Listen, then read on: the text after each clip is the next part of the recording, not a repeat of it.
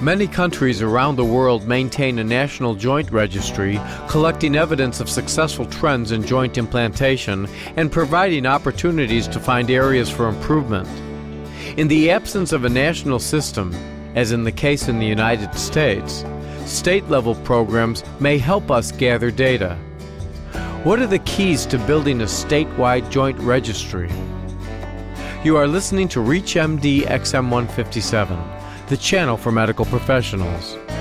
Welcome to a special segment focused on healthcare policy. I am your host, Dr. Mark Nolan Hill, professor of surgery and practicing general surgeon. Our guest is Dr. William Jiranek, associate professor of orthopaedics and chief of the adult reconstruction section of orthopedic surgery at the Virginia Commonwealth University School of Medicine. Dr. Jiranek currently leads a campaign across the state of Virginia to create a statewide joint registry. Welcome, Dr. Jiranek. Thanks, Mark. What motivated you in the first place to start this program? I had seen a delay in removal of a problem implant, an implant that had a manufacturing defect that led to it not becoming fixed to bone in hip replacement. I had seen it continue to be implanted long after there were lots of anecdotal reports of problems. This was about 8 years ago. And what did you do because of it? Well, I thankfully was not implanting that specific product, but I began to do some research on how many had been implanted and what the company's response had been and what the delay had been. And then I began talking to fellow orthopedic surgeons in the state and saying, I think other countries have joint registries. Our national registry appears to be bogged down in some political and legal problems. Perhaps we should try a more grassroots approach and start a registry in the state. They agreed with me, and that was about 6 years ago, and we've been working on it since. What made you take it upon yourself to do this as opposed to saying, well, why doesn't someone else do this? I think that there was a clear need. This was something that I thought if I could establish it in the right way, it potentially could take off by itself and would not be as much work as I now know it is. And I thought that it was probably something that was good for our profession and for our patients. Have others worked to develop joint registry before? Others have, yeah. In other states, there's a joint registry in the Kaiser Permanente system in California. There's a local registry in Minnesota. There are lots of smaller registries. We've had a lot of people in the state of Virginia who've been working from all over the state helping us develop the database and enter data and figure out how we're going to report the data. Well, who monitors the data in Virginia? How do you keep it, and how's it safeguarded? It's monitored by a board of a 501c3 public charity, the Virginia Joint Registry, that is organized to provide this data. And while we're still in the beta part of developing the database and testing it, we're entering data. We're not yet to the point where we can make a yearly report about joint replacement. I think we have to be at least 75% compliance across the state before we can do that. And how do you comply with the HIPAA regulations, the legal aspects, the privacy concerns? Well, because this is a web-based database behind a standard firewall with logins and passwords, which is the way most of our electronic medical records are, so it certainly is compatible with HIPAA regulations. Where did you find the funding for this process? It's interesting. I had a grateful patient who I said, we've been talking about doing this. I think it's something that needs to happen for the patients in the state, and he agreed with me and gave us our initial donation of $50,000, which allowed us to do a lot of the legal work and set up the database. Now, was this a patient who had a problem? No, this was a patient who'd had multiple joint replacements and was quite thankful. And since that $50,000, who funds you?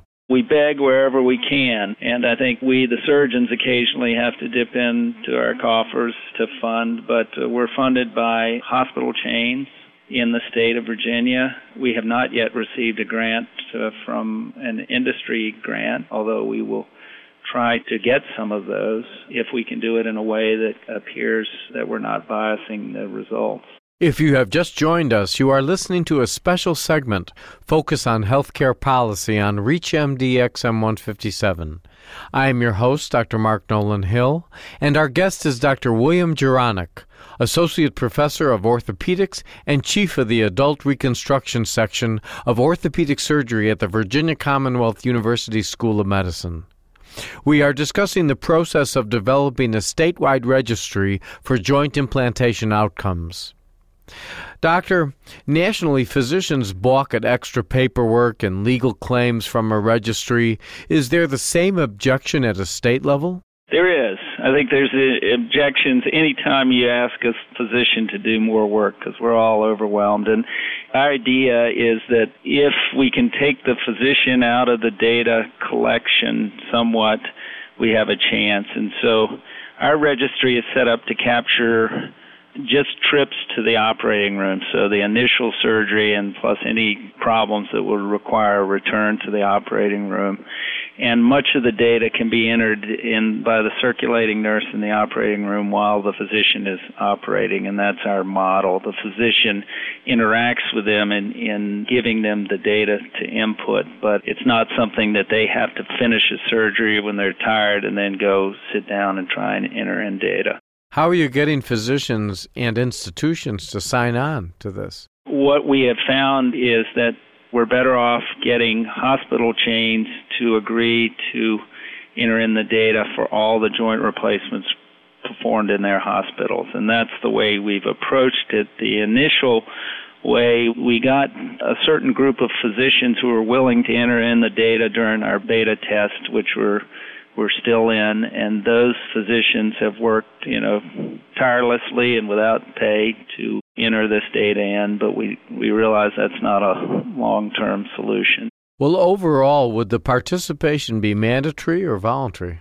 Well, we think that it ultimately needs to be mandatory. The registries across the world, some of them are mandatory, but most are voluntary. But they've created such a rationale for the registry that the physicians entering in are largely glad to do it. Plus, they've made it so that the data set is small enough that it's not an onerous thing for the physicians to enter in. Now, in my reading, in the state of Virginia, there are a ballpark 200 orthopedic surgeons doing joint replacements. How many do you need for an accurate registry? Do you need all of them, or can you just have some of them? Most of the people that talk about registries talk about a compliance number of above 90%. So, I think we need to get to 180 of those surgeons, and I would prefer to think of it as the amount of hospitals that are performing joint replacement. We need to get to at least 90% of the hospitals performing joint replacement. Ultimately, I think our goal is, if it is successful, that we could ask the state to mandate that this data be provided to the registry. What are the feelings of the prosthetic manufacturers about this whole process? I wouldn't say that they've been standing in line waiting to give us money. I wouldn't say that they certainly haven't come out against it, but they haven't been interested in developing their own internal registries. Do you require their participation or their involvement? We don't. We think it should be separated. We certainly don't want a registry that looks as if it may be influenced by one manufacturer or another. Well, do you need their input? I don't know that you need their input. You need their help with being able to correlate lot numbers with specific prostheses, and it would be very helpful if they would donate their barcodes, which could help us automate the process and make it more accurate.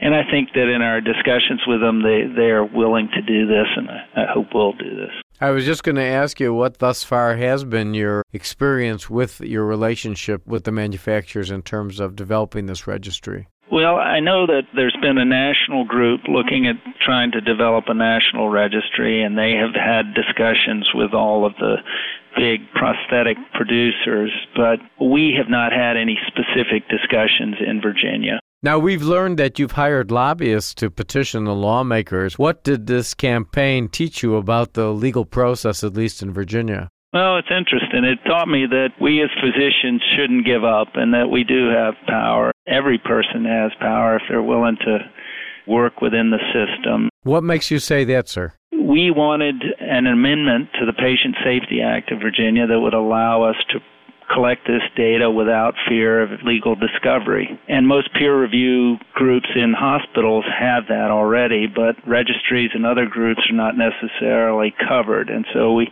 went after that, and we found that lawmakers were by and large in favor of this. They think it's a good idea, and they're willing to help us develop it. Did you ever get discouraged? Oh, I get discouraged about every other day, but I guess I'm like Albert Einstein. The definition of insanity is continuing to do the same thing. Well, let's talk about looking in your crystal ball. What do you think, looking in the future success of your campaign, 5 years, 10 years down the line, what factors are you looking towards that will make a difference? I think in 5 years, my goal is to have 90% compliance in the state of Virginia for hip and knee replacements. And I believe that we are going to learn some demographic data about who is getting joint replacement, know what percentage of our population is getting joint replacement services. But I think we'll also identify problem areas that we need to address, and I think it's important that we come up with the right mechanism to address it, because our goal is to improve healthcare, not punish healthcare providers or implant companies or anything else.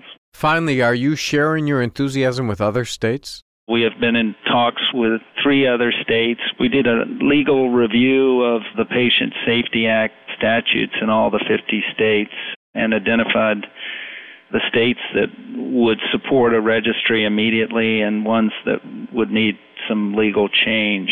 And so we're approaching the states that could move forward immediately and see if we can develop registries in other states. I want to thank our guest, Dr. William Jiranek. We've been discussing the process of developing a statewide registry for joint implantation outcomes. I'm Dr. Mark Nolan Hill, and you have been listening to a special segment focused on healthcare policy on ReachMD XM157, the channel for medical professionals. Be sure to visit our website at reachmd.com, featuring on-demand podcasts of our entire library. For comments and questions, please call us toll-free at 888-MD-XM157. And thank you for listening.